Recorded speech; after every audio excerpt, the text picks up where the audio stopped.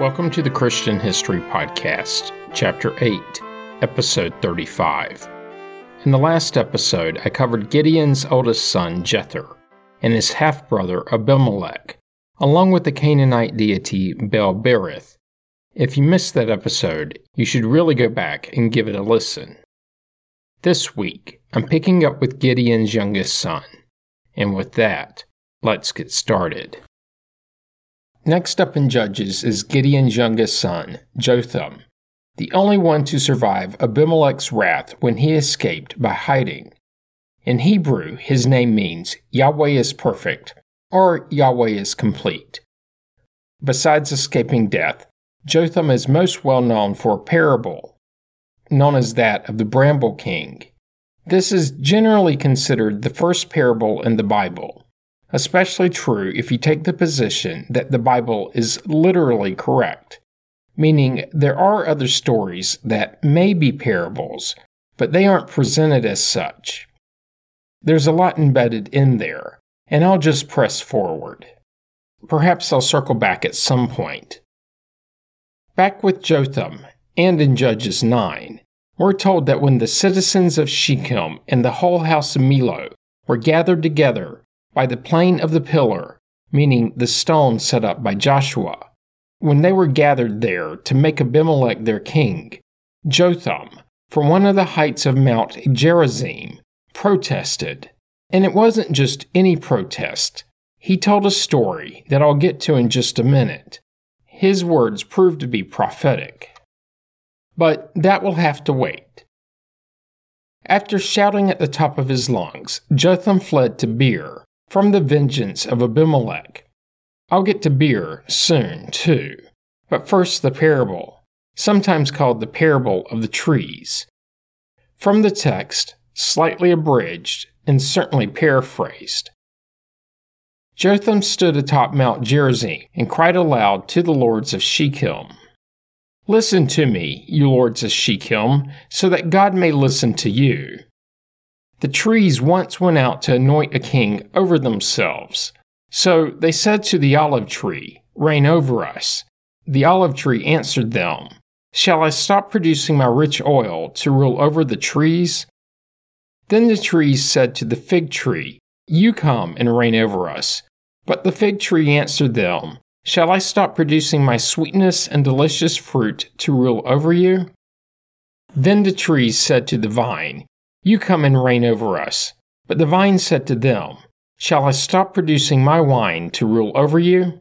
So all the trees said to the bramble, You come and reign over us. And the bramble said to the trees, If in good faith you anoint me king over you, then come and take refuge in my shade. But if not, let fire come out of the bramble and devour the cedars of Lebanon.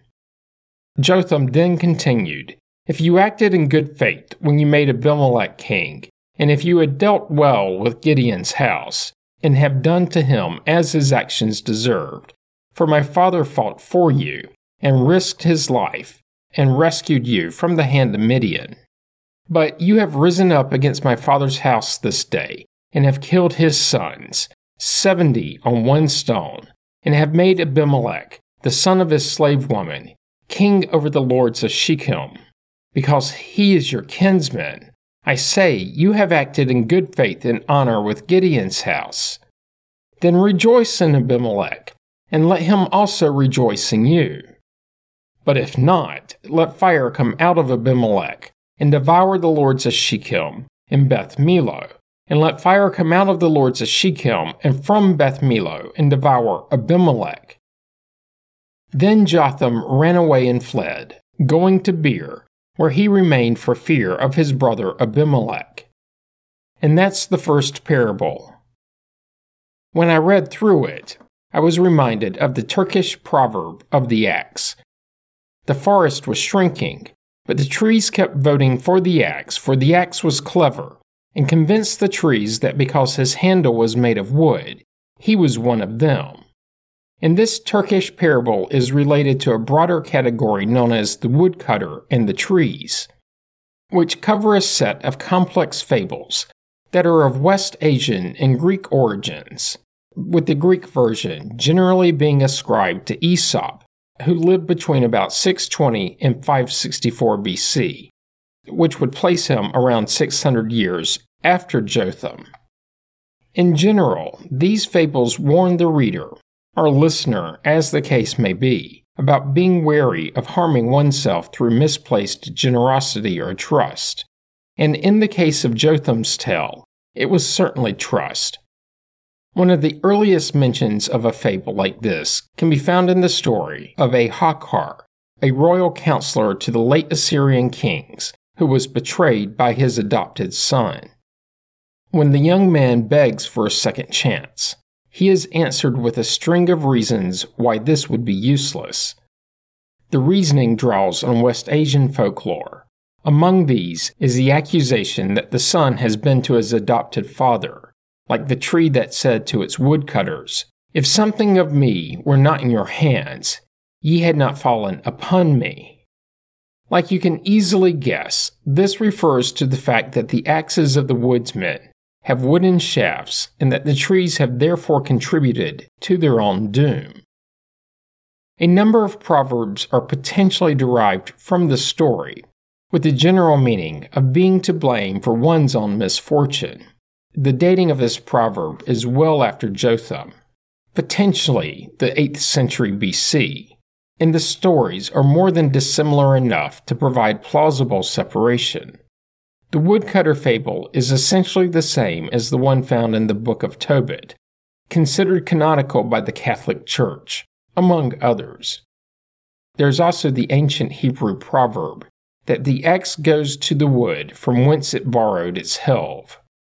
Similar stories can also be found in Kannada and Urdu, meaning in both cases Indian equivalents, along with the much more well-known Turkish proverb that when the axe came into the forest, and the tree said, "The handle is one of us," though the last one is constantly modernly repeated as, "The forest was shrinking," but the trees kept voting for the axe was clever, and convinced the trees that because his handle was made of wood, he was one of them. Which has a dead giveaway that it's not from ancient Turkey. The first is that the country of Turkey did not exist until the 20th century. But even if you look past that, the previous nation in the region was the Ottoman Empire, which did not hold elections until just a century before. So forget what's billed as an ancient Turkish proverb about elections. The shorter one, that when the axe came into the forest and the trees said, "The handle is one of us," that one still holds water. Which is the one that got me on this tangent anyway. Abimelech said, "I'm one of you, so choose me as your leader." And his half-brother Jotham tried to warn the people. They didn't listen. Back to the ancient proverbs. In the ancient Greek culture, and to note, their empire at one time included all of West Asia, so the lands that would become Turkey. In ancient Greece, there were 3 fables dealing with the relations between trees and woodcutters. In one of these, the oaks complain about their treatment to Zeus, the king of the gods, who answers that they only have themselves to blame for supplying the wood to their axe staves. A different fable with a similar meaning is the eagle wounded by an arrow. In this story, an eagle complains of being wounded by an arrow veined with its own feathers. Commentaries on these fables point out that suffering is increased by the knowledge that it's one's own fault. In another variant of the theme, a woodsman comes into the forest and begs the trees to give him a handle made of the hardest wood. The other trees selected the wood of the wild olive. The man took the handle and fitted it into his axe. Then, without a moment's hesitation, he began to chop down the tree's mighty branches and trunks, taking whichever trees he desired. The oak tree then said to the ash, "It serves us right, since we gave our enemy the handle he asked for." The earliest copy of this story can be found in a medieval Latin fable collection, with the added advice that you should think twice before offering anything to your enemies. Seems pretty sound. A later telling has the woodsman breaking his promise to not harm the particular trees and only take those further away. A slightly different telling has the woodcutter's axe begging for its handle from the tree, and the tree gives it. And that's the similar parables, but from later sources. And pretty much it for Jotham. Except he did run to hide to a place called Beer. This is commonly believed to be the same place as Beersheba. If so, this is the largest city in the Negev desert in what is today southern Israel. Its name translates to the Well of the Oath, or the Well of the Seven. As for the Well of the Oath name, this is related to the oath of Abraham and Abimelech as read in Genesis 21. Different Abimelech. And the Well of the Seven references the 7 wells dug by Isaac, though the whereabouts of only 3 or potentially 4 of the wells are known today. It could also refer to the 7 lambs used to seal Abraham and Abimelech's oath. And before moving on to the rest of the history, a brief tangent into its climate. Since Beersheba is found on the edge of the Negev, there is no hiding that it's a hot desert with minimal rain, and when it does rain, it tends to be in the winter, but only 8 inches, about 20 centimeters a year, which is still enough to replenish the water table and feed the wells, and sometimes flood the wadi that flows through the town. Summers are hot and dry, and the winters are mild, and snow, well, that's usually limited to a dusting about once a generation. As all of these etymologies reference, the Old Testament text refers to wells dug by both Abraham and Isaac, who both settled peace treaties with King Abimelech of Gerar at the site. It was then that Beersheba was founded, at the site where the patriarchs made a covenant with the king. Earlier, Abimelech's men had taken the well from Abraham, after he had previously dug it. Then Abraham brought sheep and cattle to Abimelech to get his well back. He set aside 7 lambs to swear that it was he that had dug the well, and no one else. Abimelech then conceded that the well belonged to Abraham. Later at Beersheba, Isaac built an altar. Then Jacob had his dream about a stairway to heaven after leaving Beersheba. After the Israelites returned from the Exodus, Beersheba was in the territory of the tribe of Simeon, then Judah. The sons of the prophet Samuel were judges in Beersheba. King Saul built a fort in the town during his campaign against the Amalekites. The prophet Elijah took refuge in Beersheba when Jezebel ordered him killed. Zabiah, the consort of King Ahaziah of Judah, and the mother of King Jehoash of Judah, was from Beersheba. The prophet Amos mentions the city in regards to idolatry. Following the Babylonian conquest and subsequent enslavement of many Israelites, the town was abandoned. After the Israelite slaves returned from this captivity, they resettled the town.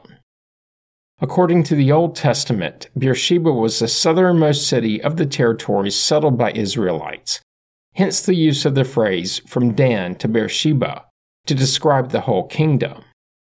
The ancient site is about 2 miles, 4 kilometers from the modern city with the same name, and like I said, located in the southern portion of the modern country of Israel. As should be clear, the city played a prominent role in the history of ancient Israel. All of this, at least in part due to the availability of water, and as evidenced by the 7 wells. In the outside record, human settlement in the area dates to around the 4th millennium BC. The oldest finds, though, are from the Copper Age. The inhabitants likely lived in caves, though they weren't exactly cavemen, as they also crafted metal tools. It was the Copper Age, after all. They also apparently raised cattle. The frequency of artifacts picks up around the 10th century BC, which would be about the time Saul is said to have built a fortress there. The streets were laid out in a grid pattern, with separate areas for administrative, commercial, military, and residential use. It is believed to have been the first planned settlement in the region, and is also noteworthy for its elaborate water system, specifically a huge cistern carved out of the rock beneath the town. During the Persian period, so between 539 and 332 BC, Beersheba was in the southern portion of an autonomous province. It was during that era that the city was rebuilt along with a new fortress. Archaeological finds from between 359 and 338 BC include pottery and various related pieces. It's believed that the city's importance diminished before the Greek period, as it was rarely mentioned in the surviving records. That changed a bit with the Romans, as the town served in a frontline defense position against Nabatean attacks. Around 64 BC, Pompeius Magnus made Beersheba the southern part of the Judean province, which is where it was during the life of Jesus. After this, and in the era of Vespasian, the city was on the Limes Belt, meaning it was part of a defense line built against the desert tribes. Despite this, the city fell to the Arabs in the 7th century, then to the Turks in the 16th. All throughout this period, it remained at least important as a water source for the nomadic Bedouin tribes. Likely due to the available water, it also remained as a trading center, though during much of this period, it was only minimally occupied. Beersheba would eventually become part of the British Mandate. Then post-World War II, it was incorporated into Israel. And that's the city of Beer.